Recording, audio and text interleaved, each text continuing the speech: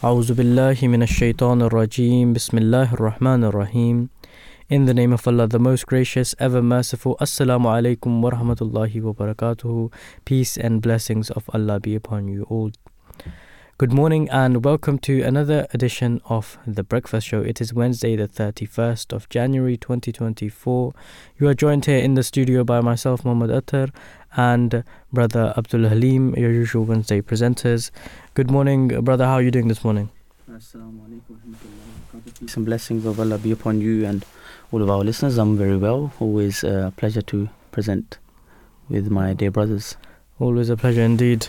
And as you know, it is still the winter months going on, so it's still dark Getting outside. better. Yeah, it's still dark outside. Yeah. And the morning Fajr prayer has just probably just finished. Yeah. So but it is getting better. The weather is getting better, right? It's returning to its norm of not being too cold. Yeah, compared to 2 to 3 weeks ago. Yeah, definitely. Yeah. So as always, in the first segment of the Breakfast Show, we discuss the news and the weather.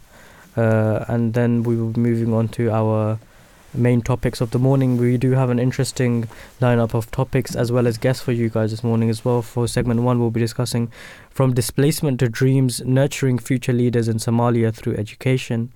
And for segment 2, we'll be discussing the Panama Canal Drought, Barbie dolls to natural gas, climate drama raising prices everywhere. We'll be discussing that later on. As always, we will now be getting into the news. So, in terms of the news, Imran Khan, the former Pakistan PM, and his wife have been jailed for 14 years for corruption. It was a day after that he got sentenced for 10 years. 10 years, yeah. Yesterday, increased it by I'm 4. pretty sure everyone read the headlines. It was 10 years. Yeah. So now I came in and you were telling me it's increased to 14 years. Yes. So I'm a bit, what's the reason? The allegation is that, he was supposedly leaking state secrets. Yeah. And I was also reading for corruption cases as well. Yeah, so they both denied the charges that they sold state gifts. Mm-hmm. State gifts. It was about a watch. You remember a luxury watch or something that he was given like as a gift. Yeah. But that was given to him by some, I believe it was a Arab, like an Arab leader. Mm-hmm. So he's been given, along with the 14-year prison terms. Mm-hmm. They were also ordered to pay a fine of over 1.5 billion rupees. Damn. That's 4.2 million pounds and $5.3 million. And his wife is also sentenced. Yes, that's what it says in the headline. Yeah. Yeah. So only God knows how true these. He will be appealing for this as well. Yeah. But Yeah.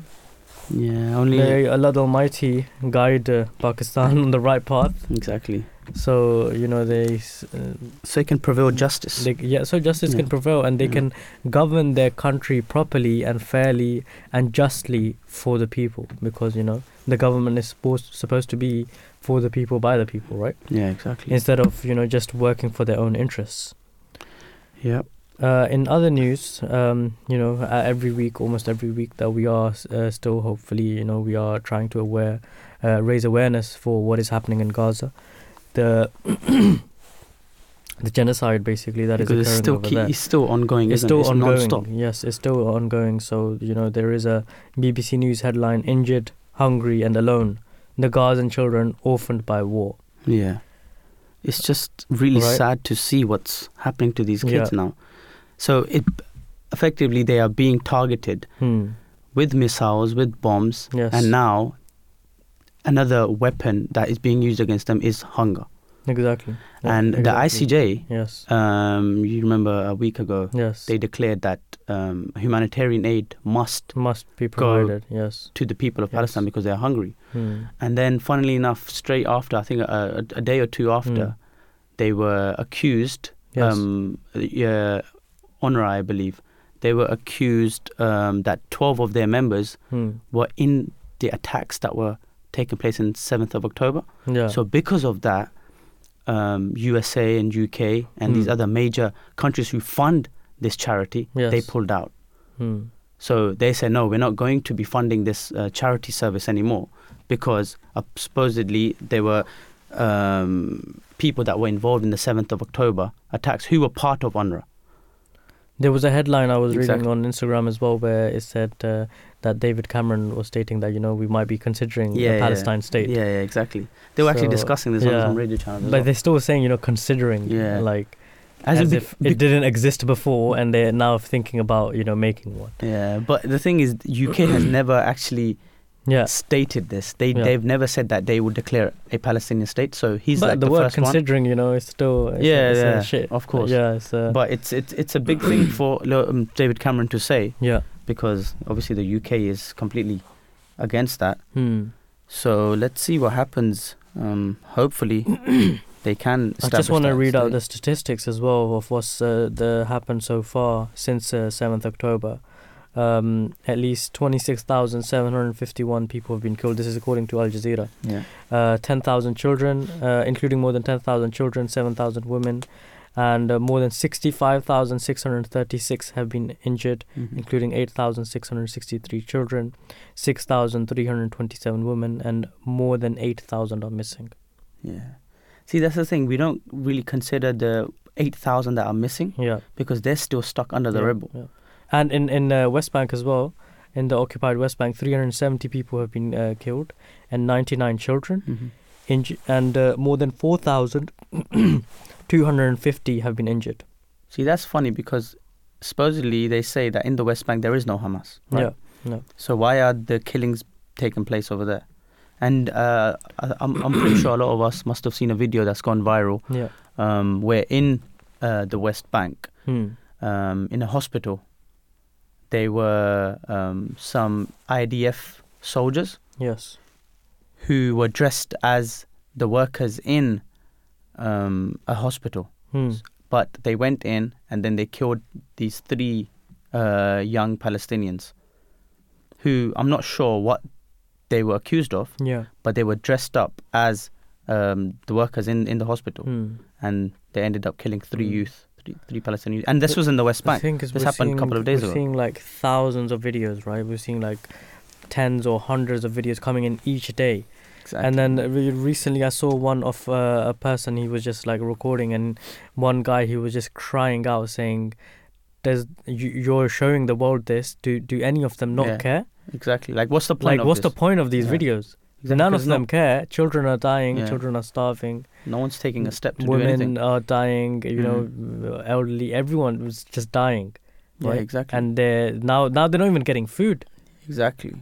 That's the thing. Most of them now have just given up hope on the Arab nation, Muslim nation, or the world. They're just saying our hope lies with God. Yeah. And I'm pretty sure everyone has seen those videos where their loved ones have died, children have died, and the only thing that's coming out of their lips. I mean, to be in a situation like that and still, having the ability. I know, in times of desperate need, people do turn to God, but in times like these, people might stray away from God, saying, exactly, God, showing us mercy. Exactly. Right, but these guys, they're still but their resilience, their faith that they have, what they're showing is unmatched.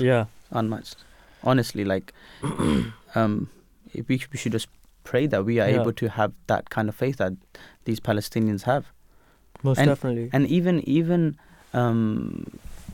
the IDF, they want to get rid of Hamas, right? Yes. And that's the main aim.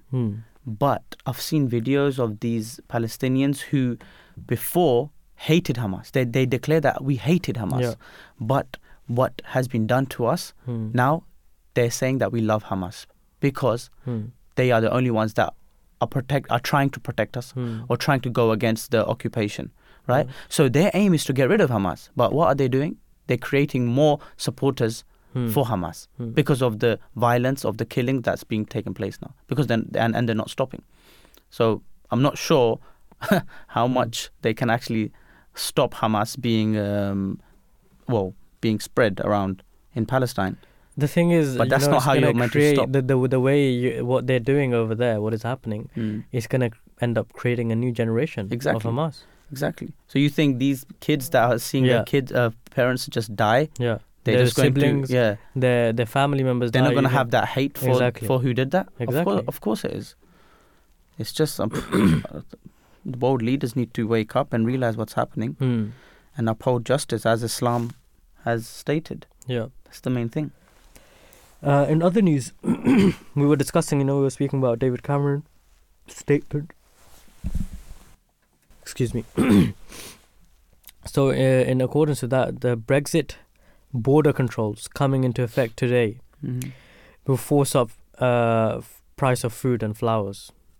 I don't know what flowers, like I'm not exactly sure that really, it really affects us, but okay. It says, fresh flowers imported from a European Union, adding more than 300 million a year to the price of trading with the continent and forcing up the price of food for British consumers. I mean, we knew about this. We saw this coming, but it's already, there's a cost of living crisis going on, and the prices are going to go up even further. Yeah, which is, as in, it was supposedly a few weeks ago they were saying that the inflation rate's coming down. So, as in, it's stabilizing. Yeah. But let's see what happens with this. But apparently it will increase. Not apparently, it will increase food inflation, a key driver of the cost of living crisis, by 0.2% over the next 3 years. We think 0.2% is a small number, but if you think about it on the bigger scale, it's actually pretty big. Has an effect. Yeah, definitely. There was a news article I was reading in Al Jazeera, which especially is quite significant for our community, the Ahmadiyya Muslim community. Yeah. Is because the news article is that the Indian lost tribe that wants to move to Israel and even fight Hamas. So there's a lost tribe in India, in northern part of India, who say that they're descendants of Israel. Yes. And their forefathers were from that land. And we want to go to Israel and fight for Hamas and move there. Now, people might be surprised at how a tribe in India can be from Israel or can be from a Jewish background. Yeah. But the founder of the Ahmadi Muslim community, the promised Messiah, on whom be peace. If we read his book Jesus in India, he has explained in really detail how the lost tribes of Israel at that time did make their way to that part of land in India, and he's given very historical evidences. Yes. So it doesn't really come as a surprise to us, especially the Ahmadiyya Muslim community, because our founder has already explained. And I would encourage all the listeners out there to go and read that book, Jesus in India, in which he proved that Jesus indeed did travel to India, and where we can actually find his grave also. So if everyone can read that book, I'm sure it'll be a true benefit for all the readers. No, definitely. So pharmacists are going to be prescribing drugs for minor illnesses now. It will save GP surgeries an estimated 10 million appointments a year, apparently. So for sore throat, earache, sinusitis, impetigo, shingles, infected insect bites, and uncomplicated UTI in women. For these, more than 90% of the community chemists had registered to deliver the new service, NHS and England said. They have been paid $2,000 each and will receive £15 per consultation plus £1,000 a month if they set a minimum number if they see a set number of minimum patients. And GPs are already treating millions and more people every month before the pandemic, but with the aging population and the growing demand, that's why they're basically considering this. And this already happens in Scotland as well, supposedly. NHS England said 645 million was being invested over the 2 years in expanding services offered by community pharmacies. For how many million? 645 million. That's a big amount. Yeah. I mean, that £15 per consultation. I'm sure there's so many people that just sore throat alone, right? Exactly. They go to the GP. Now, if they just go to the pharmacy, a lot of the times you can't go to the pharmacy and they'll be like, "Oh, you got sore throat. Just take this syrup." Take this. Right? It and saves a lot. Imagine them getting £15 for that. Maybe it's a good career change for some people if they're considering it. People might be thinking about it. You do have to go through an extensive course to become a pharmacist. Yeah. You can't just randomly. Yeah, just wake up one day and say, okay, I'll be a pharmacist today. But still, it's a lot if you think about it. Considering what the doctors, the junior doctors, going on their strikes for not getting enough pay. Not enough pay. And then we're seeing, and rightly so, because definitely. So they've been paid up to 2,000 have been paid 2,000 each. The pharmacists that have agreed, right, and receive £15 per consultation, plus £1,000 if they meet the set quota. Okay. So that's £50. And that's aside from their salary. Yeah, it adds up. Yeah, right. It can add up to a lot. Yeah. Because a lot of people have sore throats or just sinusitis or earaches. Especially these three, it's so common. Effectively, they're trying to save them from going to GP and wasting because the GP time. Basically. Yeah, because it's true. Sometimes it is true. Because you wake up, you might think you have something else, but when you go to the GP, it turns out it's just a common cold. But if it's something serious, they will be referred. So let's see. That's quite nice. Yeah. In other news, the UK needs tax rises, not cuts, says IMF, as it brands Chancellor's future spending plans unrealistic. Yeah, I was listening to that actually. So, let's see. The IMF suggests that there's a strong case for pushing taxes up, given that it believes pressure on the public finances in Britain will only increase in the years ahead. An IMF spokesperson said preserving high quality public services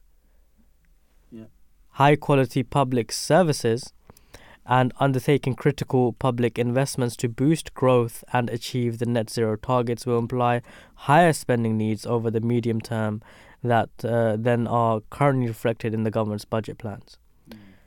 And accommodating these needs while assuredly stabilizing the debt GDP ratio will already require generating additional high quality fiscal savings, including on the tax side. So I think the thing is the tax cuts, right? That the Tory government supports and promotes so hardly. It pushes them, but those tax cuts don't essentially affect us. The average middle class man, right? Which is the majority of citizens. Rather affect the rich already, who are already rich. But so if if they are saying that there should be tax rises, and rightfully so, especially on the big major companies, the oil giants and stuff, where they declared each year they're declaring more and more profits in the billions, hundreds of billions, right? But there's no proper windfall tax on them. There should be, right? So they can support the country. Exactly. They should be the first ones, yes, to be honest. Most definitely. And then, once again, we pray that may Allah the Almighty guide this country on the right path as well. So every country. Every country. So it can serve its citizens and do justly by them, right? I think it's just all the leaders that we have around the world. The main thing His Holiness has always stated as well, that if we realize our Creator, that's when we will be able to move our country to a better place and uphold justice. And that's the thing. I remember Hazrat Umar, may God be pleased with him, he used to say that even if a dog is dying out of hunger near a river or somewhere in the land, he is scared that he will be asked by God that why was he not fed. Yes. So that was the amount of righteousness and the fear that the Khulafa, the caliphs at that time had to uphold justice and the rights of humans, rights of everyone, rights of God and rights of us as people. So once we have that righteousness and that fear that we're going to be judged, we're going to be asked by God about the responsibility that we've been given, then we will be able to uphold justice and move the world to a better place. It's just Islam teaches us at the end of the day everything that needs to be done for the world to become a better place. It's just implementing it. Definitely. So dear listeners, we hope you've been enjoying today's so far. We will be taking a very short break, but you can call us in at any time. As the number to call in, it is a live show. The number to call in is 0286 877878, or you can tweet us at The Voice of Islam UK. We'll be taking a very short break, and then we'll be getting into our first segment of the morning. Don't go anywhere, and do join us after the short break. Selections from the writings of the promised Messiah, upon whom be peace, the founder of the Ahmadiyya movement in Islam. Take note how the Holy Prophet of Islam remained resolute and steadfast in his claim to prophethood from beginning to end, in the face of thousands of dangers and a multitude of enemies and threatening opponents. For years on end, he endures such hardship and suffering as increased from day to day, enough to make one despair of success.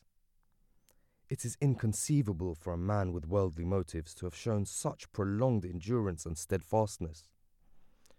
Not only that, by putting forth his claim to prophethood, he even lost the support he had previously enjoyed.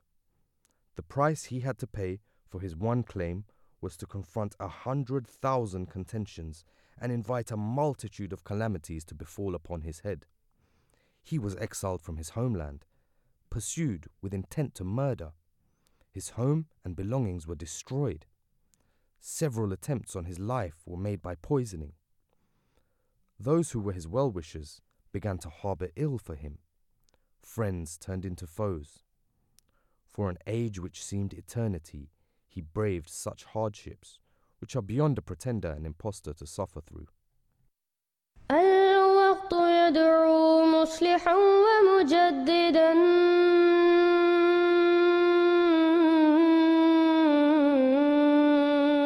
I speak the truth that this is the age in which Muslims, according to their belief, and Christians, according to their ideology, were waiting for someone to come. This is the promised time. He who had to come has come, whether anyone accepts him or not. God Almighty always manifests mighty signs in support of those whom He sends to the world. He inclines the hearts so that they should accept Him. Whatever had been divinely determined in respect of the promised Messiah has come to pass. Whether anyone believes or not, the promised Messiah has arrived, and I am He. Hazrat Mirza Ghulam Ahmed of Qadian, the promised Messiah and Mahdi alayhi salam.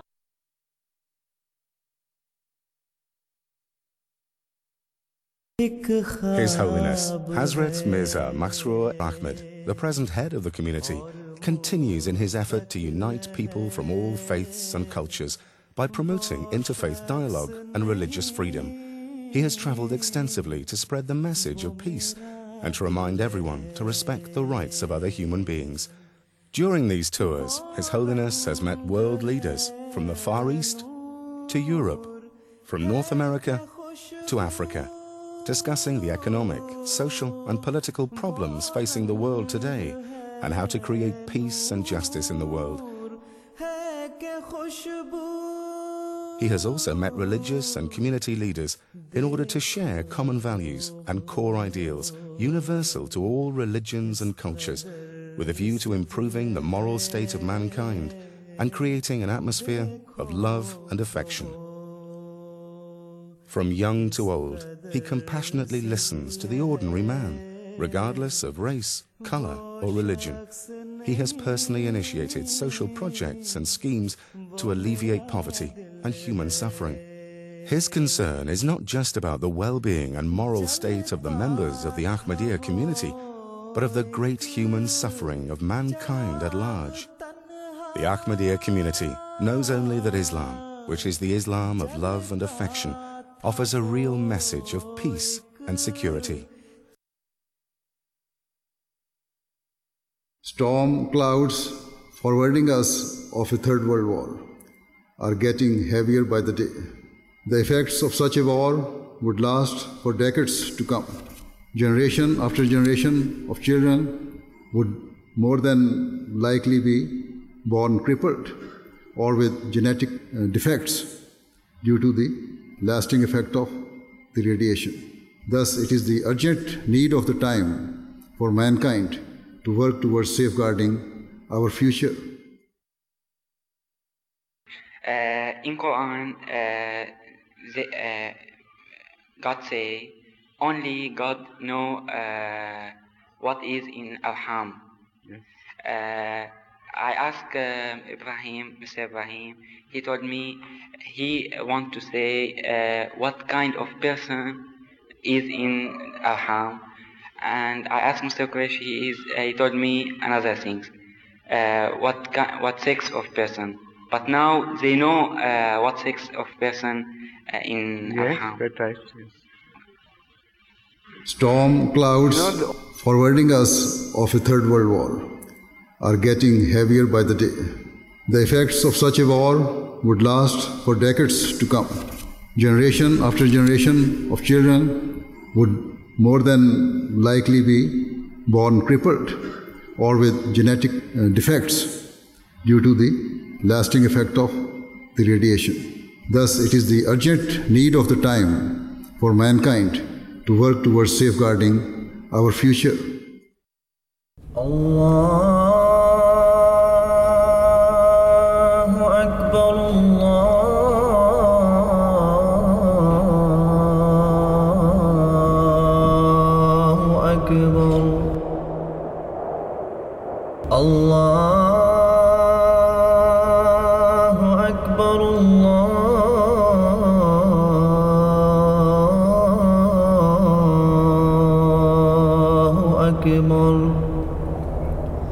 أشهد أن لا إله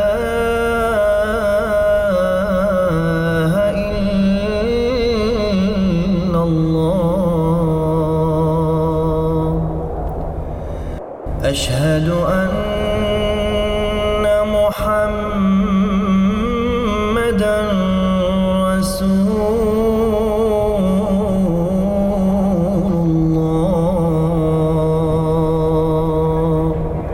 You're listening to the Voice of Islam Radio.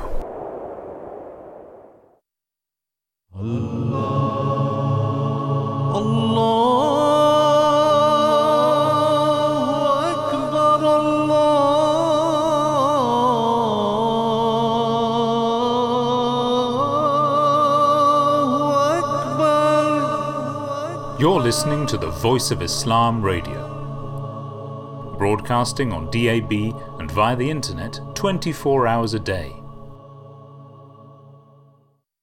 A new station, the Voice of Islam, with live discussions, religion and culture. Understand the true teachings of Islam with the Voice of Islam. Assalamu alaikum wa rahmatullahi wa barakatuh. Peace and blessings of Allah be upon all of our listeners. Let us now welcome back to the breakfast show on the Voice of Islam Radio. Now swiftly we'll be moving on to our first segment of the morning, which is From Displacement to Dreams, Nurturing Future Leaders in Somalia through Education. So this is regarding knowledge and education in that land of Somalia. The story revolves around Sumayo Jama Farah, who is a 12-year-old student in Somalia and who is part of an initiative by the Norwegian Refugee Council to provide quality primary education to displaced children. So displaced children who are in need of education, the Norwegian Refugee Council are trying to provide them with the primary education that needs to be rightly given to these children. And the project implemented in 3 schools. It aims to build schools, train teachers and offer educational support in a country where violence and displacement have disrupted education for millions of children. As all of us will be aware, Somalia has been going through a lot of these disruptions, and because of that, education for children is very, very low. This program addresses financial constraints, lack of awareness, and limited facilities. So this is the segment that we will be discussing regarding knowledge and education in Somalia. So we do have, some interviews that we have conducted with some guests, some professionals in regards to this topic. So we'll be listening to the first one right now. So, Maryan, can you tell our listeners, how did your experience in education empower you as a former refugee? Good question. Being a refugee was unprecedented situation for me, and I believe for others as well.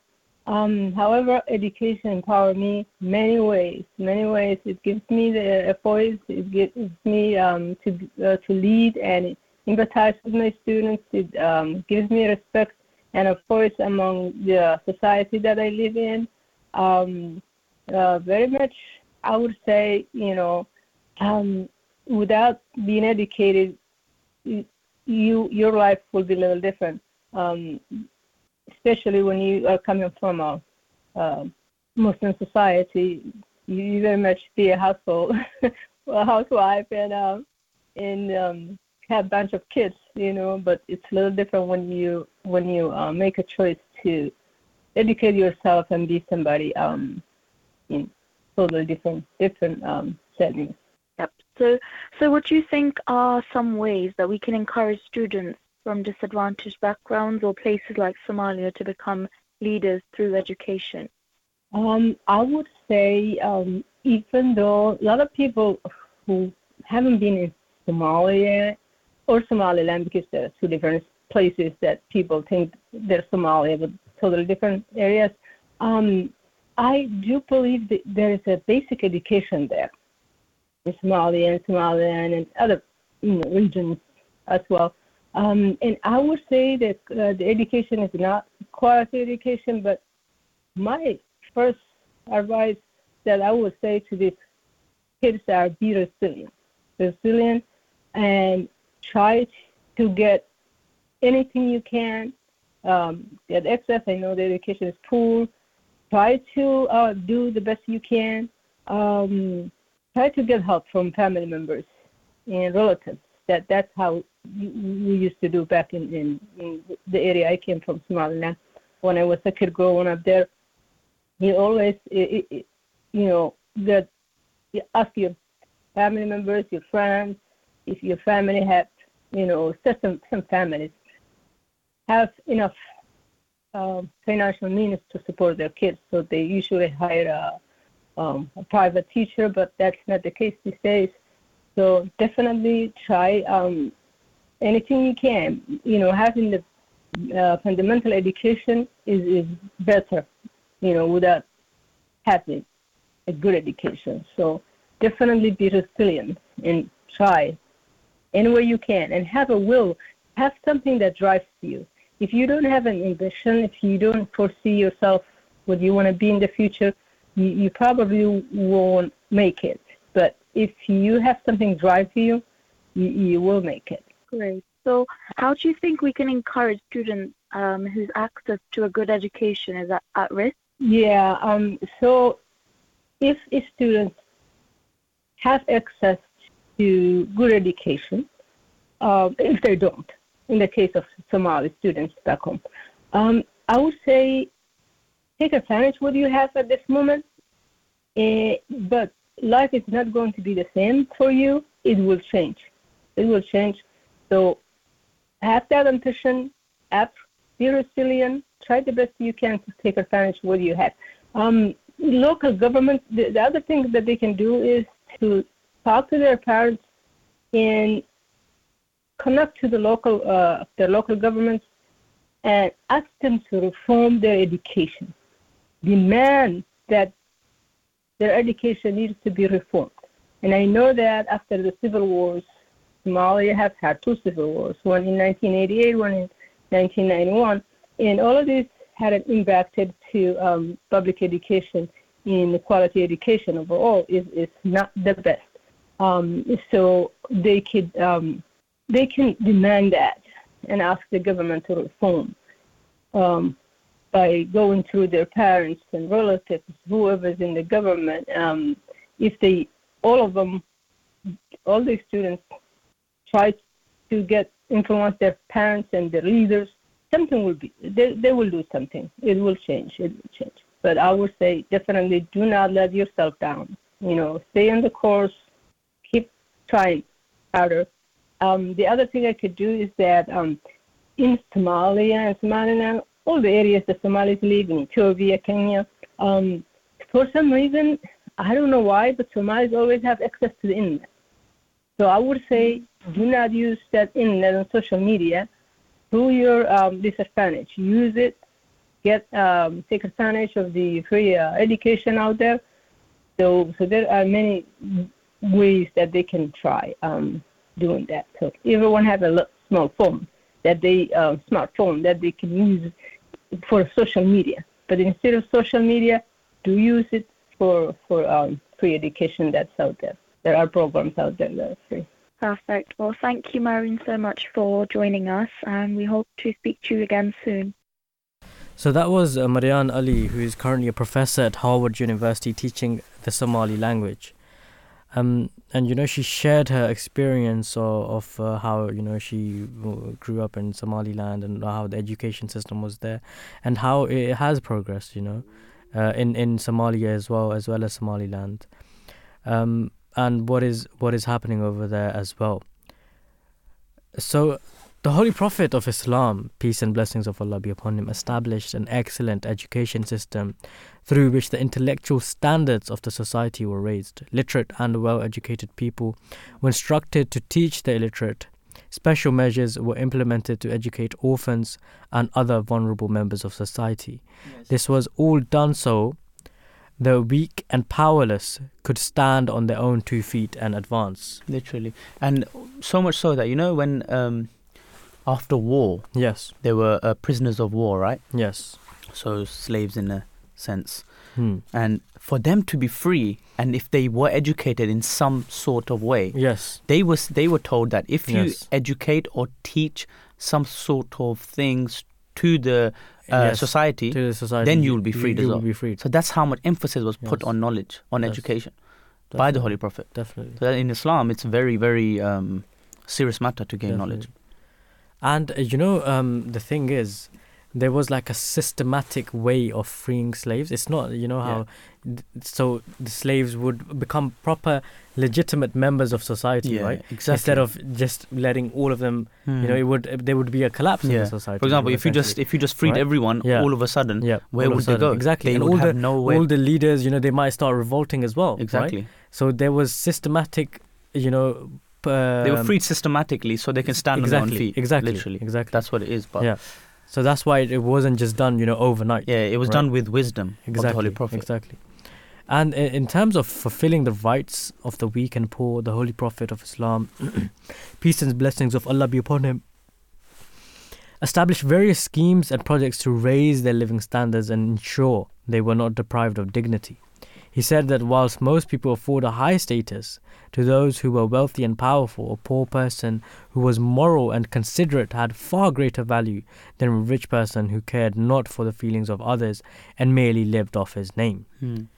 Some of the challenges faced in Somalia, nearly 3 decades of conflict, insecurity, political fragility, recurrent climate shocks, and increasing economic pressures have had devastating impacts on millions of people in Somalia. 60% of them are children. More than 3.8 million Somalis are displaced internally or across borders, with 1.4 million displaced in the past year alone.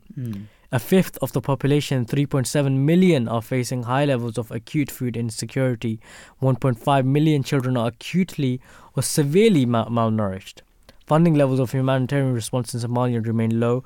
Consequently, the basic needs of communities remain unmet as underfunding causes gaps in critical life-saving assistance. So, it's not just, what's happening in, Gaza is obviously it is very tragic, but, these problems are everywhere in the world, especially at this time. Yes, it's Ukraine, here in Somalia, Yemen, Iran. The thing is, we forget that the Yemen conflict has been going on for ages, for decades, literally, and it's just now this coming in the news because Yemen has decided to go against the occupiers, right? Exactly.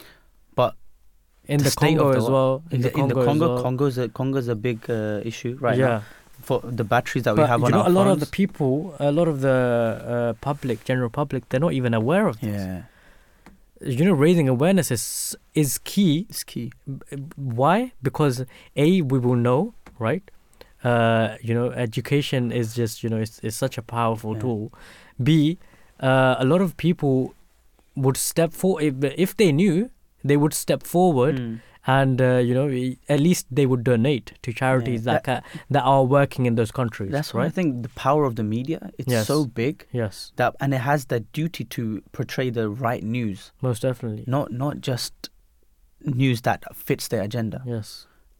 And the ICJ coming forward was the South Africa, the whole thing that they held. That was literally through the power of media. Exactly. But then we still saw injustice in that.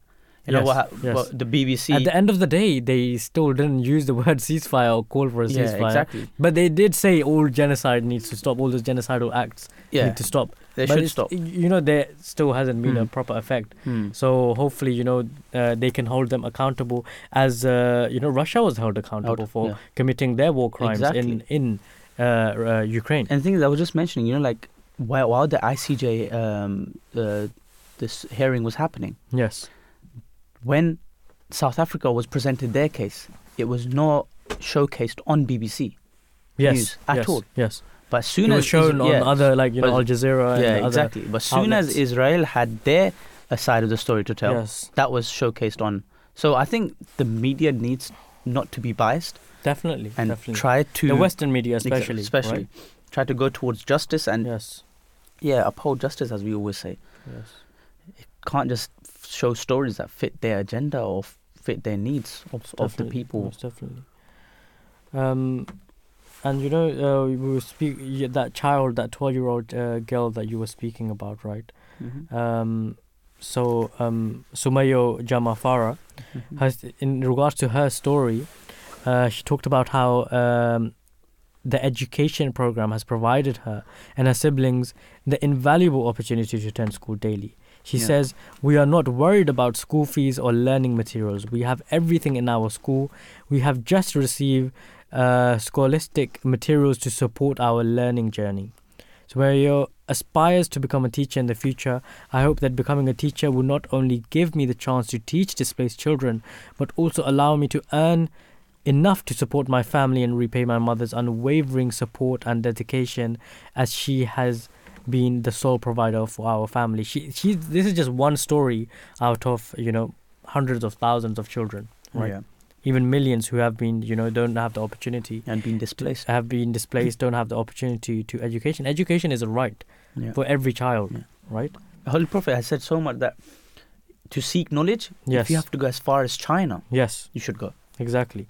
But if that rightfully so, the Holy Prophet, peace and blessings of Allah be upon him, has stated this. But a lot of children, they don't have access to this, right? Of course. They're as I mentioned, they're severely malnourished. They don't have access to food or clean water. So we need to make sure, there's more than enough food and water to go around the world, right? For everyone to live by. Definitely. Right? And people speak about overpopulation. The earth is huge, right? There was this thing that I saw that you could, if you bundle up all the human beings on earth, the 7-8 billion odd or so they are. It's a video, right? Right, yeah. You bundle them all up into a ball, it will fit in there's like a big park in New York, right? Central Park. Yeah. They will fit in there and there'll still be space. Yeah, exactly. No, the earth is huge. Obviously, people say that because the resources are limited. The resources are not limited. Which is not the case. Yeah. We can discuss that intensely in maybe another episode of the Breakfast Show. And we will get into that. We do have another interview that we would like to play for you guys. So let's listen to that one. Bismillah ar-Rahman ar-Rahim. We are delighted to have online with us our guest of the morning, Nimco Ismail, the Deputy Director of Abarso Network and an alumna of the first Abarso school graduating class. Good morning, assalamu alaikum, and peace be upon you, and welcome to the Breakfast Show. Good morning. Thank you for having me. I'm very honored to join today. It's a pleasure to have you on. Just to begin with, how has the Abarso School Network contributed to the advancement of education in Somaliland? Yes, so Abarso Network, it acts as an ecosystem, an educational ecosystem in Somaliland. So the first Abarso Network is an umbrella institution that provides support to 3 different educational institutions. The first one, and it's the one that most people have heard of, is Abarso School of Science and Technology. That one has been founded in 2009 by Jonathan Starr, and it started as a secondary school, but later the school started from 7th grade up to 12th grade. The students at this school, the alumni at this school, were the first batch of students to get accepted into schools abroad after 30 years of Somaliland's existence. So at post the Somaliland war. So because of that success and because people admired it so much, there were a big demand to enter Abarso school. And unfortunately, there weren't enough space to allow everyone to join. And that's where the thought of Kabi schools actually first came in, which are day schools all around the country. But to achieve or to have Kabi schools exist, we needed more teachers because Abarso school were mostly staffed by foreign teachers, teachers mostly from Western countries like the US and the UK. And we knew that the demand, like having schools all around Somaliland, we can't rely on foreign teachers. So Barwago University came, which is the first boarding all-female university, specifically education first, to train the batch of teachers who are going to be teaching at the Kabi schools. So now we've had hundreds of students graduate from Barwago University, female educators who are currently teaching at the 5 existing day schools, 4 currently in Hargeisa, the capital city of Somaliland, and also 1 in Sahel region, specifically Berbera. And all of those 5 schools are staffed by women educators who are trained in the field of education. So the Abarso Network role in the enhancement of education in Somaliland is really wide in its reach, because we're reaching kids starting from the age of 3 up to female graduates who are graduating from Abarso or from Barwago University when they're around 22, 23 years old. And they are also cycled in because these educators from the university are teaching the Kabe schools, and the Abarso students are also teaching the Kabe schools, but are also acting as administrators, such as myself and many other alumni who are currently working within the network. And now we are actually aiming in going into advocacies regards to educational policy, working with the Somaliland government, especially the Minister of Education, in the enhancement of education in Somaliland. That sounds like, great work that is happening with the Abarso School Network, what they're doing as well. What do you think the future of education in Somaliland and Somalia will look like?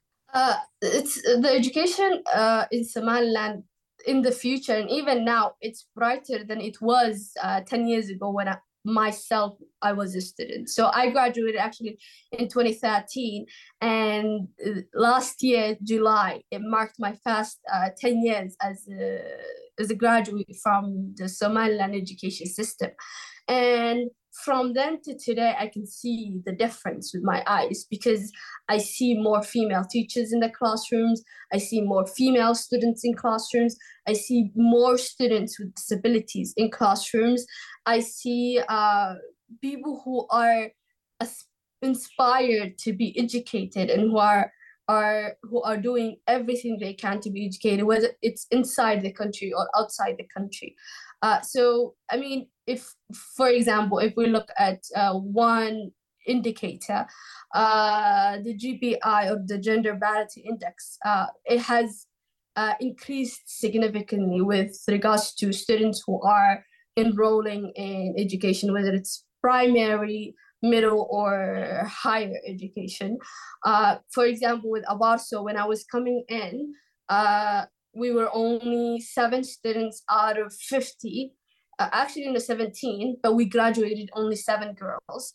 But now we have a 50-50 ratio for the incoming classes for the 2 genders. So not only that, but even the quality of education, whether it's education, teaching students the languages, the maths, the arts, history. So the quality of education has been increasing significantly for the past 10 years. And looking at the reports, it's going at an upward trajectory. That's amazing work. And how can we empower disadvantaged students with poor access to education? There are multiple facets, and Abarso does believe in that. The first one is, of course, providing quality education, and that in terms of having teachers who are proficient in the education sector. It's about having the equipment necessary to be educated, because right now we're living in a technologically advanced world. I mean, I'm able to talk to you from Somaliland and you are in the UK. So looking at these aspects, it's important to have these realities reflected within the education system in Somaliland. So having more access to technology, having more having the education become more practical rather than theory. Last week, Abarso School finished its first science fair, and it was really amazing to see the faces of students doing simulations of volcano eruptions and seeing them actually working with robots. And these are not things that are usual within my country. So us moving towards that more quality education itself is important. Another one, of course, is education equality and equity, whether it's with regards to female and male, whether it's of course students with disabilities, and making sure we have the necessary facilities that can help them in achieving and becoming part of the school, whether it's part of the minority clans. It's important to have an equity-based education. And the last one is, of course, teaching these students that what you are being taught in the school is preparing you to become a better citizen of your country. And that an aspect of that for us is the big emphasis on community service. For students at Abarso, dedicate many, I mean, at this point, thousands of hours to community service, whether they're teaching the local village students or the local orphanage centers, or even if they're not leaving the inside of the campus, making sure that the classrooms are clean, and making sure that they teach the students who are in the same classroom but might not have the same level of understanding of the materials. So community service is really a big emphasis for us at the Abarso Network. Thank you so much for joining us this morning. It's been an absolute pleasure speaking with you, and thank you so much for shedding so much light upon the Abarso School Network. So that was Nimco Ismail, who is the Deputy Director of Abarso Network and alumna of the first Abarso School graduating class. And as you know, the listeners must have heard, they're doing amazing work out there in Somaliland. Yeah. Getting all those children, a proper education that they deserve, that they are entitled to. Yeah, definitely. So dear listeners, we are coming to a conclude right now, because we are going to have the 8 o'clock news, and then we will be carrying on after the 8 o'clock news. Don't go anywhere, and do join us after the 8 o'clock news. As always, this is a live show. You can call us after the news on 8687 7878 or tweet us at The Voice of Islam UK. So please do join us after the 8 o'clock news, where we will be, wrapping up this segment, and then we will be moving on to our next segment of the morning, where we will be discussing the Panama Canal Drought, Barbie dolls to natural gas, climate drama raising prices everywhere. الوقت يدعو مصلحا ومجددا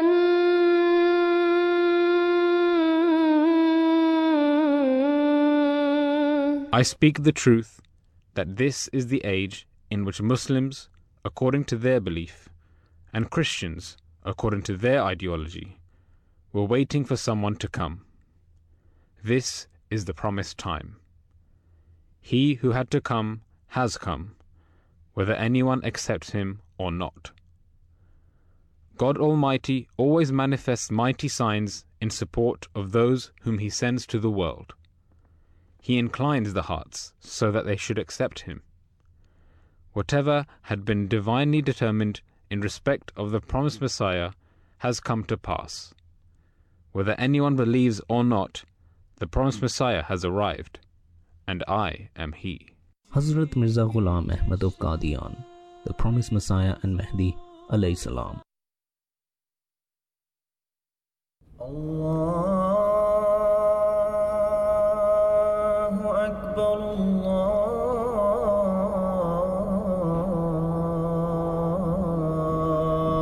Allahu Akbar, Allahu Akbar,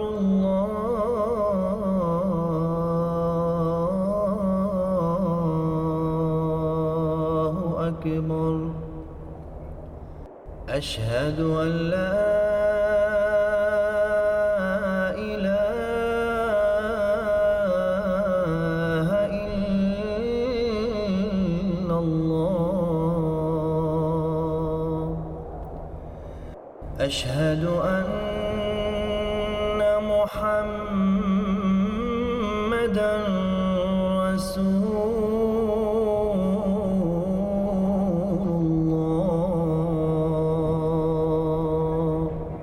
You're listening to the Voice of Islam Radio. Bismillahir Rahmanir Rahim. In the name of Allah, the most gracious, ever merciful. Welcome back to the Breakfast Show, dear listener. We do have a brief audio clip. We were discussing, the topic at hand that we were discussing before was from displacement to dreams, nurturing future leaders in Somalia through education. So we do have a brief audio clip of His Holiness Hazrat Mirza Tahir Ahmed, the fourth Caliph of the Ahmadiyya Muslim community. May Allah have mercy on him in regards to knowledge and education. So let's listen to that one briefly. In Quran,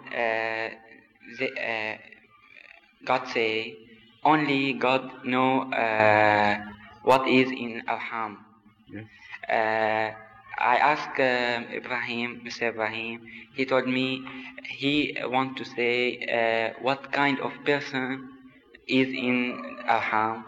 And I asked Mr. Qureshi, he told me another thing, what sex of person. But now they know what sex of person in Arham. Yes, right. Yes. All these things which are acquired scientifically by man are, despite all their progress, not trustworthy as yet. No certainty can be shown about their knowledge. But Allah's knowledge is certain.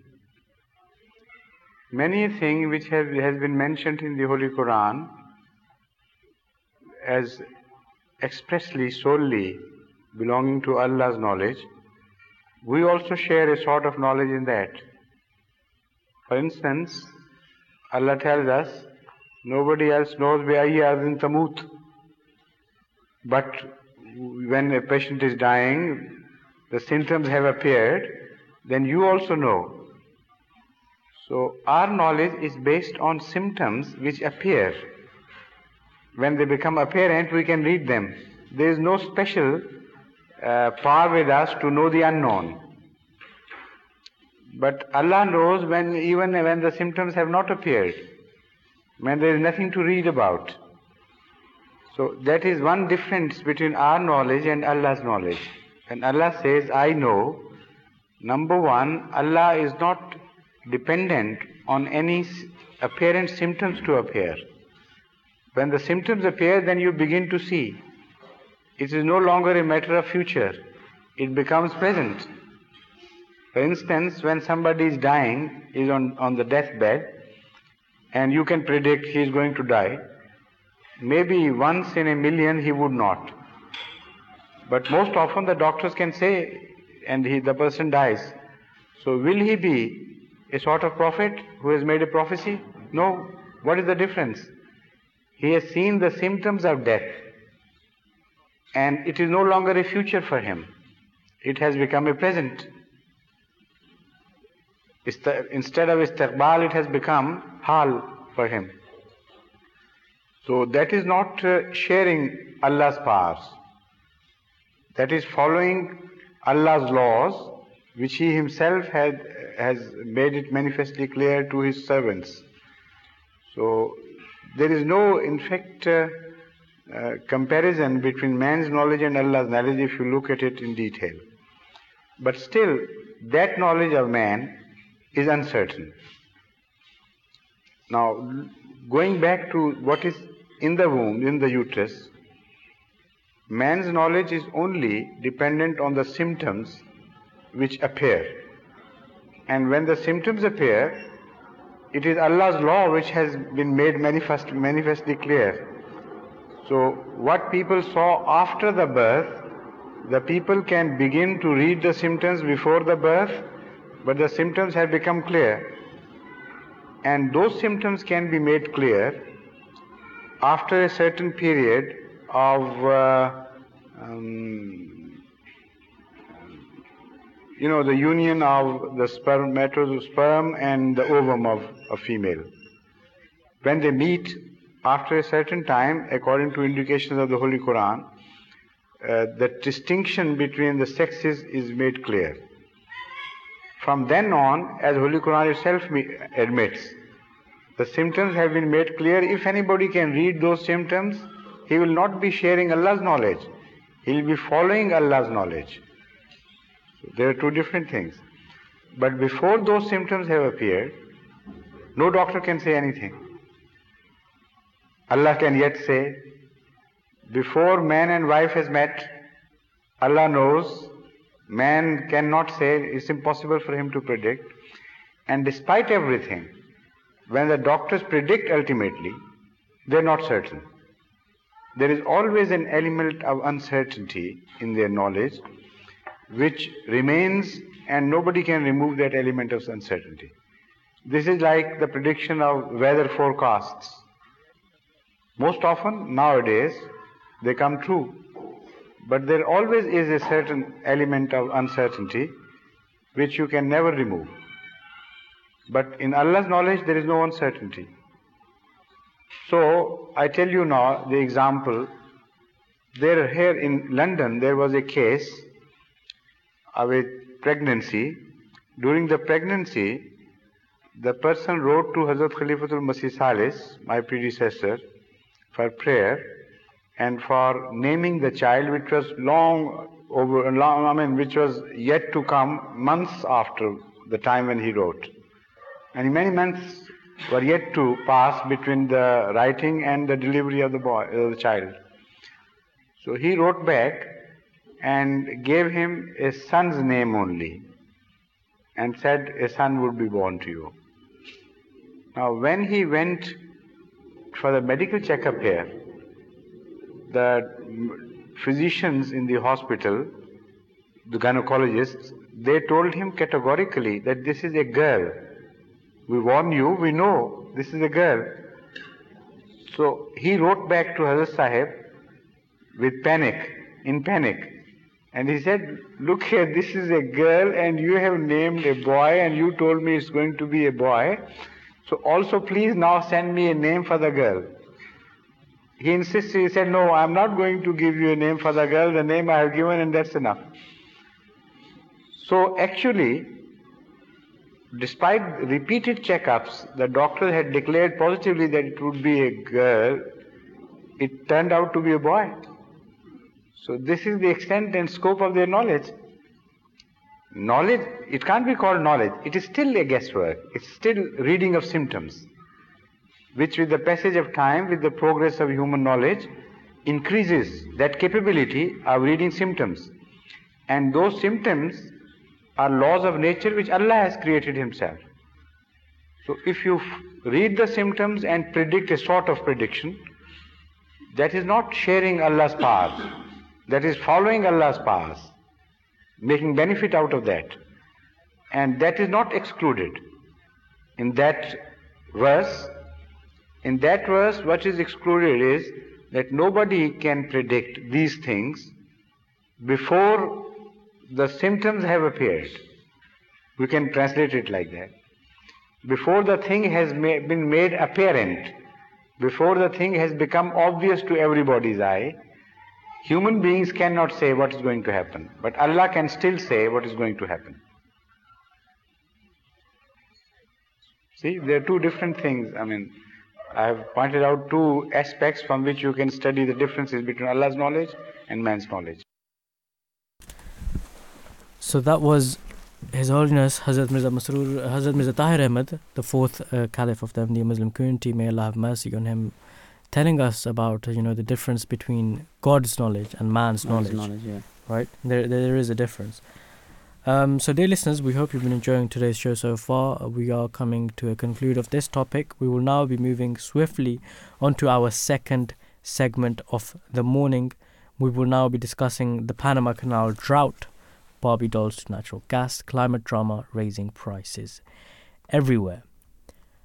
So the gist of the story for this is that the story discusses the impact of a severe drought in the Panama Canal, a vital transport artery that handles 40% of the world's cargo.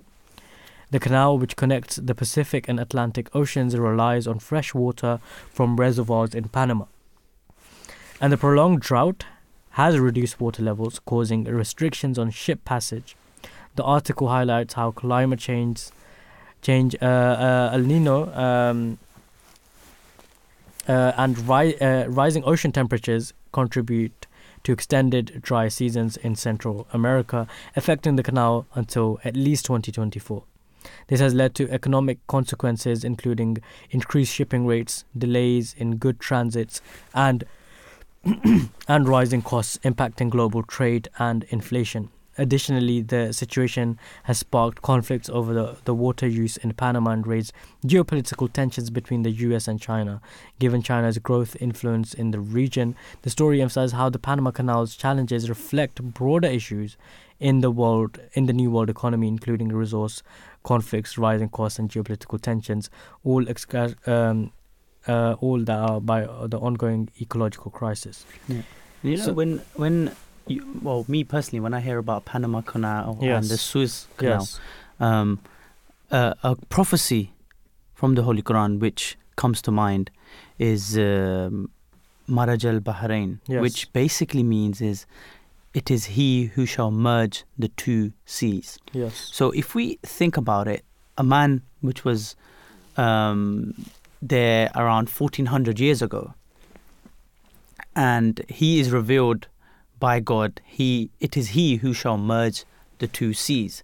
And then 1400 years after, we see that a Suez Canal and the Panama Canal are being made, in which two seas, which is specifically Red Sea and the Mediterranean Sea, which is the Suez Canal, they merge together.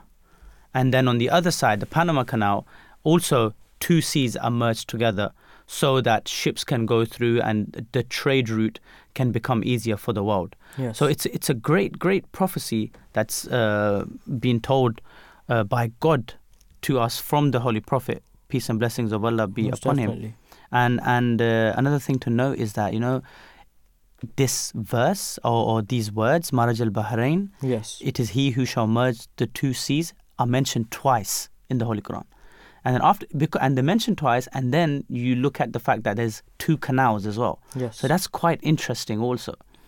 And it just shows how truthful the Holy Quran is, and it's truly sent by God.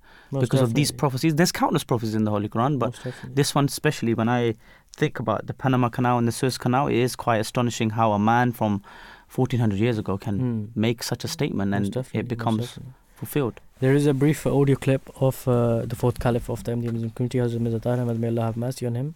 In regards to this, let's listen to that one briefly. The prophecies, please sit down. The prophecies never change translations. Prophecies mean, the very essence of prophecy is this, that something is said which is not fulfilled, And as long as it is not fulfilled, that prophecy remains a theoretical figure. But when it is translated into action, then it is fulfilled. So you can only say that that was just a claim, a theory, a theoretical figure, nothing more than that, as long as Nehr Suez was ultimately built, as long as it was not built. So when it was built, that prophecy came to be fulfilled. The translation remained the same. So that was Hazrat Mirza Tahir Ahmed, the fourth Caliph of the Ahmadiyya Muslim community. May Allah have mercy on him, speaking about how until the words of the prophecy come into light, that prophecy is not fulfilled. But when the Panama Canal was built in 1914, the prophecy of the Holy Quran made by God Almighty, mentioned to the Holy Prophet, peace and blessings of Allah upon him, in the Holy Quran, it was fulfilled in 1914, which was made around 1400 years ago, and it became fulfilled when the Panama, as you were speaking earlier as well, when it opened. So some historical context of the Panama Canal, as mentioned, it was opened in 1914, and the canal cut the time it took to transport goods from Pacific to the Atlantic by 5 months. Excuse me. This meant that ships didn't need to go around South America to reach their destination. It joins the two great oceans in the eastern and western hemispheres. Until World War II, Japan's reindustrialization and Western capitalist economic integration led to increased agricultural trade with South America, restricting its use to regional transport and the US military. Expansion of the canal was completed in 2016. This doubled its capacity and allowed transport of larger ships. More than 2/5 of all the goods traded between Asia and US today are taken through the canal. And it just shows how important these trade routes, definitely, these canals truly are. Sometimes I wonder myself that why don't they rely on air transport instead of using these canals? Like you're saying, 40% of the world's trade is done through the Panama Canal. I guess maybe because of the emissions and the higher costs as well. Yeah, right. And especially I think the weight. Of yes, of the goods as well. Yes, and via the sea they can carry it. Unlimited amount, more literally. or less. And you see these boats with massive containers. Yeah. And you can see how much. Obviously, a plane I don't think can carry that, and definitely it's cost efficient as well. But then I wonder as well that it can carry so much weight. But then when I try and swim, I drown because I can't swim. Why can't I carry my weight? It's interesting.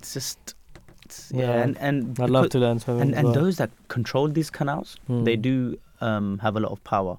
Yes, most definitely. So the Suez Canal has always been under conflict because other nations are trying to control it. So because it costs millions, as especially the trade route. Every ship that goes through, they are earning some sort of money for that. Definitely. So to own that canal, that position, that's why there's conflicts regarding it. Definitely. As mentioned, you mentioned the verse, chapter 97, verse 7 of the Holy Quran. It states that, and when the seas are made to flow forth one into another. This verse signifies when the waters of rivers will be drained away for irrigation and other purposes, or when in-sea fights very large ships will be set on fire and it would seem as if the sea is caught on fire, or when large oceans will be joined together using canals, or when rural population will go into towns and cities will overflow with their inhabitants. The word sujira possesses all these meanings. Means lane, basically. Yeah. And chapter 55 verse 20 to 21 states, he has made the two bodies of water flow. They will one day meet. Between them is a barrier. They cannot encroach one upon the other. The two bodies of water may be the Red Sea and the Mediterranean Sea, as you mentioned, or the Atlantic Ocean and the Pacific Ocean, particularly the former two seas. This verse embodies a great prophecy that was remarkably fulfilled by constructing the Suez and the Panama Canals. the former linking the first two seas and the latter the mighty Atlantic and Pacific Oceans. The world had to wait for 13 long centuries to see the fulfillment of the prophecy, or the two bodies of water may signify the physical and spiritual sciences, or the natural laws and divine revelation, which are mistakenly considered mutually agnostic and antagonistic and corroborative of each other, the one being the work of God, the other his word. Yeah. As we, you mentioned as well before about these verses and the waters coming together. Yeah. It's a great prophecy that was fulfilled, right? Yeah. Of Allah the Almighty, mentioned to the Holy Prophet, peace and blessings of Allah be upon him. It also shows that the Quran is for all times. It's not specific for one era. Definitely. And obviously these prophecies were fulfilled really later on. And there are countless of other prophecies in the Quran that we might not even know, but once they are fulfilled, we can refer back to the Quran and we can realize that, look, God had told us this so long ago. Most definitely. And then the miracle just becomes even bigger for us, isn't it? Definitely. Yeah.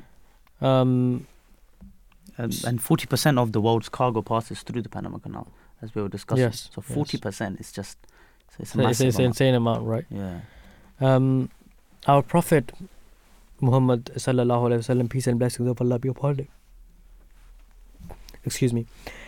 said, the best action in the sight of Allah is that which is done with regularity, be it small. If every Ahmadi remembers this, they will be more likely to perform their duties as an Ahmadi Muslim more efficiently. This planet is not our creation, nor is it our possession. It is Allah's. All Muslims must respect, nurture and care for the environment. Corruption of all kinds, including environmental corruption such as industrial pollution, environmental damage, reckless exploitation and mismanagement of natural resources, is disliked by Allah. Islam teaches Muslims to take care of the earth. Muslims believe that humans should act as guardians of the planet and be held accountable by God for their actions. This concept of stewardship is a powerful one. Muslims look to the Quran for guidance. Many verses relate to the environment. Muslims are taught that greater indeed than the creation of man is the creation of the heavens and the earth. It is essential to protect God's most precious creation, the earth. Yeah. There is not an animal that crawls in the earth, nor a bird that flies on its two wings, but they are communities like you. We have left out nothing in the book. Then to the Lord shall they be gathered. This is, chapter 6, verse 39. Yeah. So the Holy Quran draws the attention of disbelievers to the animals that still move on the earth and the birds that fly in the air. Even animals and birds can understand using signs of a change in the season. Still, disbelievers are worse than these, for they do not see the signs which indicate that Islam is triumphing, while disbelief is beating a retreat. Even a dog can see whether its master is angry or pleased, but disbelievers cannot see whether their Lord is displeased with them. Thus both the birds that fly in the air and the animals that move on the earth are in this respect better than the believers. Yeah, truly so, because even an animal can, as you mentioned, yes, can see if a master is angry or pleased. But with all these signs that we see from our Lord, and if we can't come to the conclusion that there is a Lord, then what you said is quite right. Most definitely. Well, dear listeners, we'll be taking a very short break and then we will be coming back and discussing this topic further. So don't go anywhere and do join us after a very short break. With so many attacks on Islam and the Holy Prophet ﷺ, let's set the record straight. He was a man of peace. He went through 13 long years of persecution for his beliefs. He was mocked and ridiculed, but he didn't retaliate because he was a man of peace. When he went to Taif to spread the message of Islam, he was pelted with stones until he was bleeding, yet he did not retaliate because he was a man of peace. When he migrated to Medina, he established the Charter of Medina, allowing the Jews, Christians and Muslims to live together in harmony with full religious freedom because he was a man of peace. And after all the oppression that he faced, when he returned to Mecca as a king, he had the right and the power to punish every single one of them. Yet he forgave them because he was a man of peace. The Holy Prophet ﷺ said that no white man is superior to a black man, no Arab to a non-Arab. Rather, everyone is equal. He freed slaves and taught to treat them as brothers. He did all of this because he was sent as the Rahmatul lil Alameen, a mercy for mankind. Indeed, the Holy Prophet ﷺ was a true man of peace. Life of Muhammad, peace and blessings of Allah be upon him. Treatment of neighbours. Prophet Muhammad, peace and blessings of Allah be upon him, always treated his neighbours with extreme kindness and consideration. He used to say that the angel Gabriel had emphasized consideration towards one's neighbours so often that he sometimes began to think that a neighbour would perhaps be included among the prescribed heirs. Abu Dhar, peace be upon him, relates that the Holy Prophet, peace and blessings of Allah be upon him, said to him, Abu Dhar, while broth is being cooked for your family, add a little more water to it, so that your neighbour might also share in it. This does not mean that the neighbour should not be invited to share in other things, but as the Arabs were mostly a migratory people, and their favourite dish was broth, the Holy Prophet, peace and blessings of Allah be upon him, referred to this dish as a typical one, and taught that one should not think so much of the taste of the food as of the obligation to share it with one's neighbour. Abu Hurairah, peace be upon him, relates, on one occasion the Holy Prophet, peace and blessings of Allah be upon him, exclaimed, I call God to witness that he is not a believer. I call God to witness that he is not a believer. I call God to witness that he is not a believer. The companions inquired, Who is not a believer, O Messenger of Allah? And he replied, He whose neighbour is not secure against injury and ill treatment at his hands. On one occasion, when he was addressing women, he said, If anybody finds only the foot of a goat to cook, that person should share it with his or her neighbour. He asked people not to object to their neighbours driving pegs into their walls, or putting them to any other use which occasioned no injury. Abu Hurairah, peace be upon him, relates, The Prophet said, He who believes in God and in the Day of Judgment should occasion no inconvenience to his neighbour. He who believes in God and in the Day of Judgment should occasion no inconvenience to his guest. And he who believes in God and in the Day of Judgment should utter only words of virtue or should keep quiet. Muslim. Writings of the Promised Messiah, alayhi salam. Our God is our paradise. Our highest delight is in our God, for we have seen him and have found every beauty in him. This wealth is worth procuring, though one might have to lay down one's life to procure it. This ruby is worth purchasing, though one may have to lose oneself to acquire it. O ye who are bereft, run to this fountain, and it will satisfy you. It is the fountain of life that will save you. What shall I do? How shall I impress the hearts with this good news? And by beating what drum shall I make the announcement that this is our God, so that people might hear? What remedy shall I apply to the ears of the people so that they should listen? Allahu Akbar, Allahu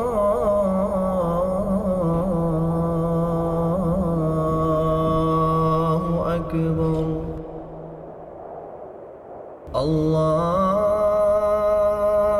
Allahu Akbar, Allahu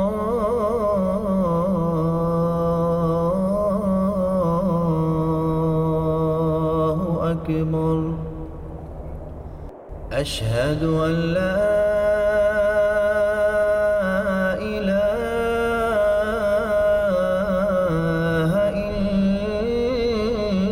إلا الله أشهد أن محمدا رسول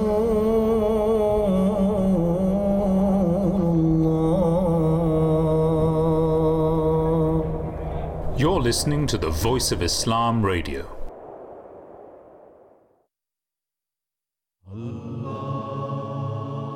Allahu Akbar.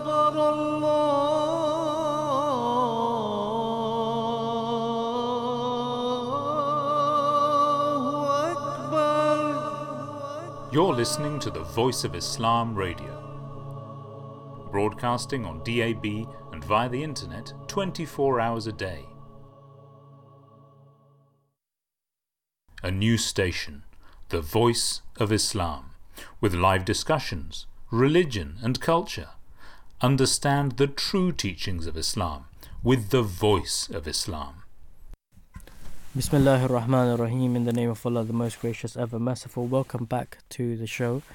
Dear listener, we were discussing about the Panama Canal and how there has been a drought over there and what is going on over there. So the environmental issues that there's been floods in the Balkans and the North Africa have killed thousands, and wildfires in the Mediterranean areas have impacted India's rice crop and Canada's wheat harvest. At the same time, drier weather threatens Central America's crucial transport arteries. In the Horn of Africa, 23 million people were severely food insecure because of drought at the end of 2022. Droughts, storms, and floods forced nearly 33 million people to migrate that year. And El Nino, a climate pattern that describes the unusual warming of surface waters in the eastern equatorial Pacific Ocean, climate change and rising ocean temperatures will combine into extended dry seasons across Central America well into 2024. The prolonged drought and an unusually hot, dry spell over the summer have seriously reduced the water in the reservoirs.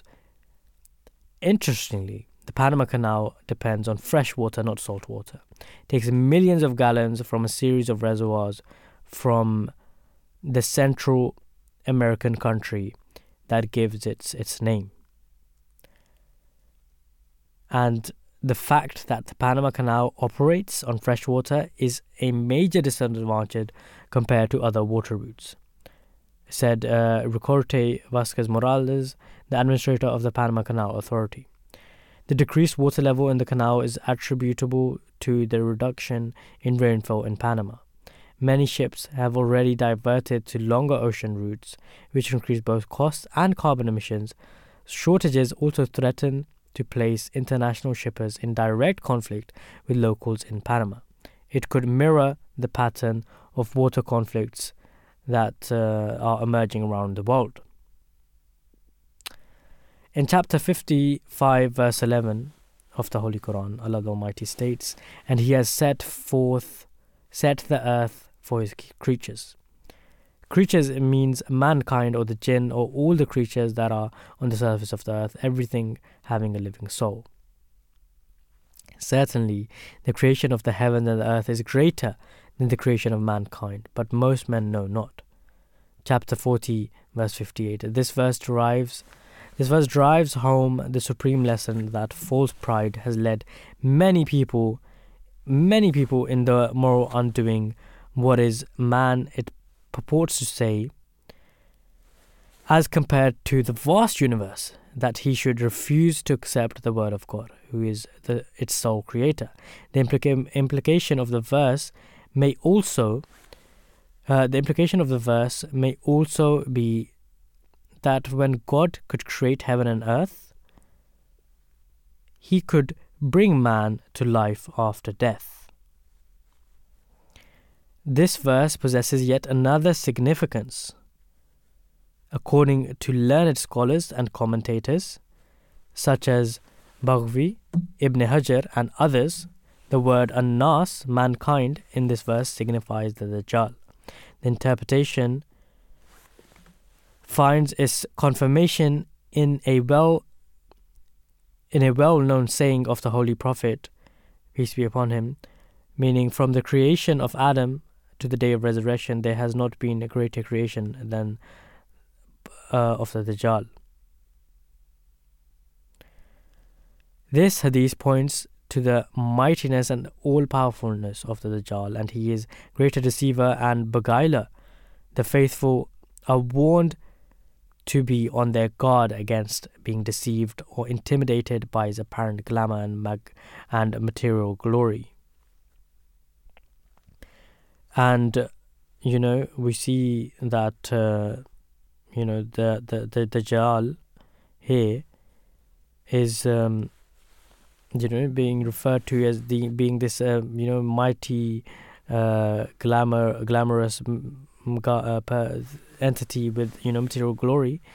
Given this hadith, the implication of the verse seems to be that the forces of darkness, of which the Dajjal is greatest representative, however mighty they may be, will fail to halt the progress of Islam, and that the new faith will eventually vanquish such forces. And in chapter 16 verse 66 it states that, and Allah has sent down water from the sky and has quickened the earth after its death. Surely this is a sign for people who would hear. By water here it is meant divine revelation, and the attention of disbelievers has been drawn to the fact that if prophets have been appearing in the past to give life to the dead, why should the present generation not have their prophets? He sent down water from the cloud, and we bring forth in addition to every kind of growth. Then we bring forth with what? Green foliage, wherefrom we produce clustered grain. And from the date palm, out of its sheaths come forth branches bringing hanging low fruit, In addition, we produce gardens of grapes, and the olives and the pomegranates, similar and dissimilar. Look at the fruit thereof when it bears fruit, and the ripening thereof. Surely these are the signs for people who believe. This is in verse 100 of chapter 6. This revelation is likened here to rainwater, and the verses answer to the questions why, if revelation is indeed a blessing, if there is discord and strife whenever a prophet is raised. It says that just as the rainfall, all kinds of vegetation grow up, both good and bad, according to the seeds lying concealed in the earth. Similarly, at the advent of a divine messenger, when whoso far had remained mixed up, become divided into good and bad. The words like and unlike imply that some fruits resemble and some differ from each other. There's various different verses that we can also speak about here in regards to this as well. So speaking about the social and economic inequality in Panama,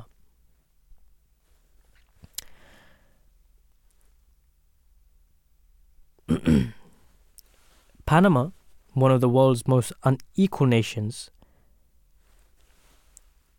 faces poverty due to 1 in 5 citizens living below the poverty line.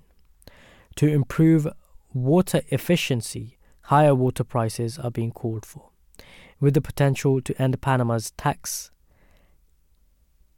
haven, status and tax haven status, and finance infrastructure projects within the country. The Panamanian government is working hard to engineer the repair of the canal and preserve a canal that brings in over 3.3 billion in tolls annually, which is a significant portion of the nation's GDP. Rural inequality remains high at 49.2 on the on the Gini index, which measures the degree of inequality in income distribution. Panama has the third highest levels of inequality behind Costa Rica and Colombia. Afro-Panamanian communities and rural indigenous territories face persistent poverty and income inequality. Since the 1950s, Panama's population has grown 4 times, most relying on the canal's reservoirs, although absolute income poverty rates have decreased in the past decade. Relative poverty, measured by the social inclusion, has not significantly improved. Before the COVID-19 pandemic, Panama's economy grew 4 times the Latin America and the Caribbean regional average. Poverty will continue decreasing over time and approach pre-pandemic levels by 2025. So, dear listeners, we'll be taking a very short break, and then we will getting back into things. Don't go anywhere, and do join us after a very short break. And as always, this is a live show, so if you would like to call us in at any time, you can call us in at 0208-687-7878, or you can tweet us at The Voice of Islam. Please don't go anywhere and do join us after a very short break. Writings of the Promised Messiah, alayhi salam. In order to establish the oneness of God, it is of utmost importance that one should love God to one's full capacity. And this love cannot be verified unless it reaches its perfection in a practical form. It cannot be proved with lip profession. You know, if somebody just talks of sugar, he cannot find the taste of sweetness in his mouth. Or, if somebody expresses the feeling of friendship, but does not help his friend in times of need, he cannot be called a true friend. Likewise, if somebody just talks of the oneness of God, but does not love Him as he should, it cannot be of any avail. What I really mean is that practice is very important along with the precept. That is why it is necessary that you should dedicate your lives in the way of God. And this is the real Islam for which I have been sent to the world. Thus, he who does not come near this fountain that God has made to flow is very unfortunate. الوقت يدعو مصلحا ومجددا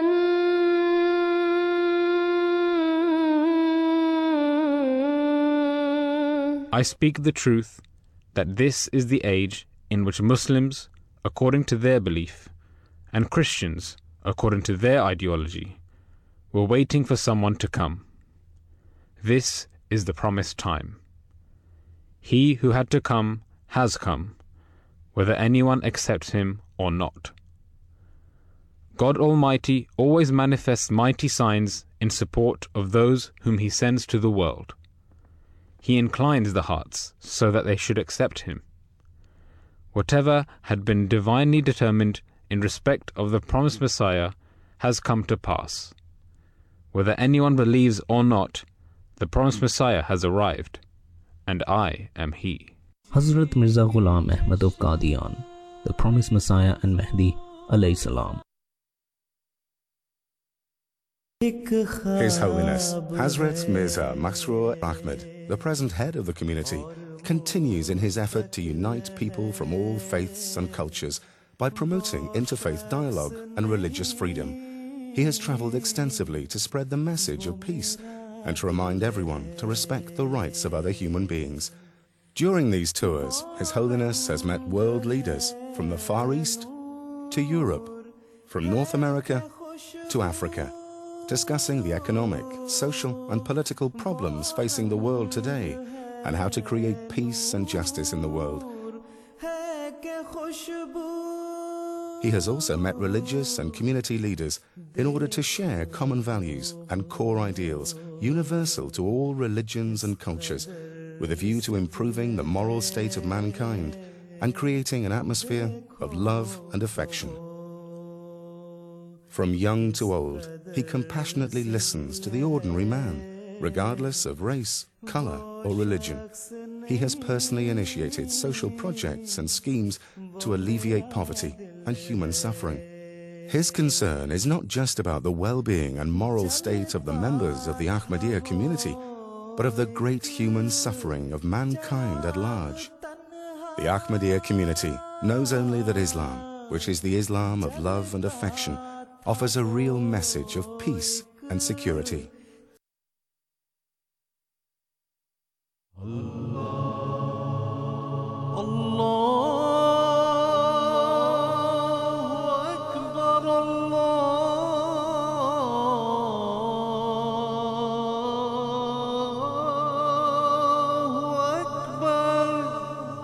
You're listening to the Voice of Islam Radio, broadcasting on DAB and via the internet 24 hours a day. Bismillahir Rahmanir Rahim. In the name of Allah, the most gracious, ever merciful. I am delighted to say that we do have online with us our guest of the morning, Mr. Pablo Escribano. who is the Regional Specialist of International Organization on Migration, Environment and Climate Change for the Americas. Good morning, peace be upon you, and welcome to The Breakfast Show. Good morning. How are you doing? Thank you very much for having me. It's a pleasure to have you on. Just to get into things, could you tell us how does climate change impact human mobility patterns globally? Right. So you mentioned earlier the fact that, in Somalia, you get droughts that displace people. Yes. So these are some of the things that we're seeing about the impact of climate change, right? We get what we call sudden onset hazards. So things like hurricanes displacing people having to leave their homes. Yes. But then as well, processes like drought, like sea level rise, like coastal erosion, making people having to leave their homes as well, because maybe their fields are not giving enough crops. They're sort of run to be food insecure because their houses get... Hello? People have to leave their homes, right? Yes. So that we're seeing on a global scale, right? Both because of sudden onset hazards, but also slow onset processes like sea level rise, yes, like drought, like glacier melt, make people have to leave their homes. Yes, definitely. Could you elaborate on the specific challenges and vulnerabilities faced by the communities in the Americas to climate-induced migration? Yeah, so the Americas is a very diverse region, right? So yes, we have multiple areas of concern, right? So we have obviously the small island states of the Caribbean. Yes. Storms and hurricanes quite often during the hurricane season, second half of the year. And you have massive displacement in those cases, right? So we had some hurricanes displacing more than 1 million people in 2017, for instance. Then we have obviously the Andean region, the high mountain areas, where glacier melt is a critical concern because there are many communities running out of fresh water, yes, and people having to leave those communities because they cannot work the fields anymore. In communities and the dry areas of Central America. Part of the migration stories that you hear in the news of people leaving places like Honduras, like Guatemala to go to the United States, they're also related to the impact of droughts, notably on agriculture, right? And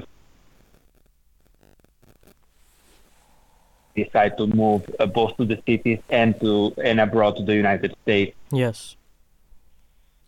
And would you say that are there regions or communities that are more vulnerable to the effects of climate change on human mobility?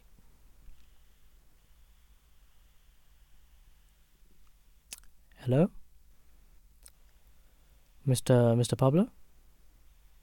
Yes, can you hear me? Yes, we can hear you now. Sorry, I think the line might have dropped. So I'll repeat my question. Are there regions or communities that are more vulnerable to the effects of climate change on human mobility? Yes. Right, so now that's a very good question. I would mention there's a couple of cases that are important, right? Some communities, some are settled in very exposed areas, right? So they're built in areas where climate hazards would affect their livelihoods, right? So we have communities built on coastal areas where we know sea level rise is critical. We have some communities built on slopes where there's landslides quite often, right? So those communities are particularly vulnerable to the impact of climate change. But also we have communities which are very dependent on, for instance, rain, right? So the communities where there's no irrigation, rural communities where the agriculture depends on rain in particular, those are also highly vulnerable, right? So I would say all those examples of communities that are located in areas that are highly exposed to climate hazards, such as drought or sea level rise or landslides, but also communities where livelihoods depend on rain, for instance, right? And we have many of those in Central America, of course, in which rain-fed because of climate change, then people are severely affected. We have food insecurity on the rise and people having to leave and go to the cities. Yes, definitely. And, just before we let you go, what are the long-term implications and potential future scenarios regarding human mobility in the Americas due to ongoing climate change? So it's very difficult to have future predictions, right? Because there's many different variables that will affect, how people will react to climate change. But what we're seeing, and we will continue to see, I think, is an impact on urbanization, right? I think we will see many cities in the region that are continuously going to grow because people are arriving to the cities from rural areas. So major cities like Santiago in Chile, like Mexico, like Guatemala City, like Bogota, they will keep receiving people coming from rural areas, right, which have been affected by climate change. So the longer term impacts, I would say that they relate to the need to improve the capacity of cities to host these new populations, right? Cities which are also affected by climate impact, but that will have to deal with the arrival of migrants, people setting in, which is not always easy, right? Because of the needs in terms of the delivery of services. Yes. So in the longer term, I would say the 2050, 2060 scenario, I think we will still see patterns of urbanization quite strong and people having to leave rural areas, right? So maybe some rural areas as well population will decrease because, continuous impact of climate change. Yes. Thank you so much for joining us this morning, Mr. Pablo. It's been a pleasure speaking with you. For now, have a good morning. Take care and peace be upon you. Thank you very much for having me. It was a pleasure. Thank you. Bye-bye. So that was Mr. Pablo Escribano, who is the regional specialist, as mentioned, of the International Organization on Migration and Environmental and Climate Change for the Americas. And he shed some important light upon this topic, as he mentioned, a lot of the people, they are living in rural areas or they're living near the sea, and those communities, they will be affected worse off with in regards to being climate change, and they will have to migrate in regards to this as well. So dear listeners, we are coming to conclude today's show. We hope you've enjoyed today's breakfast show. Thank you so much for joining us this morning. As we do wrap up the show, we invite you to stay tuned for more exciting episodes and incredible guests in our tomorrow morning's show, where we will be discussing World Hijab Day, understanding the dress code, Rafah reaches breaking point, tragic toll of Israeli strikes on displaced families, and what is Lithium Rush all about? I would just like to thank the producer Nafeesa Amini, the researchers Jazeeba Khan, Kashfa Ahmed, Sara Choudhry, Mehrish Dogar, Razia, Choudhry, as well as of course the technical department. I would like to thank Shahryar Khan. So for now, dear listeners, do have a good morning. Peace be upon you. Assalamu alaikum wa rahmatullah, and take care.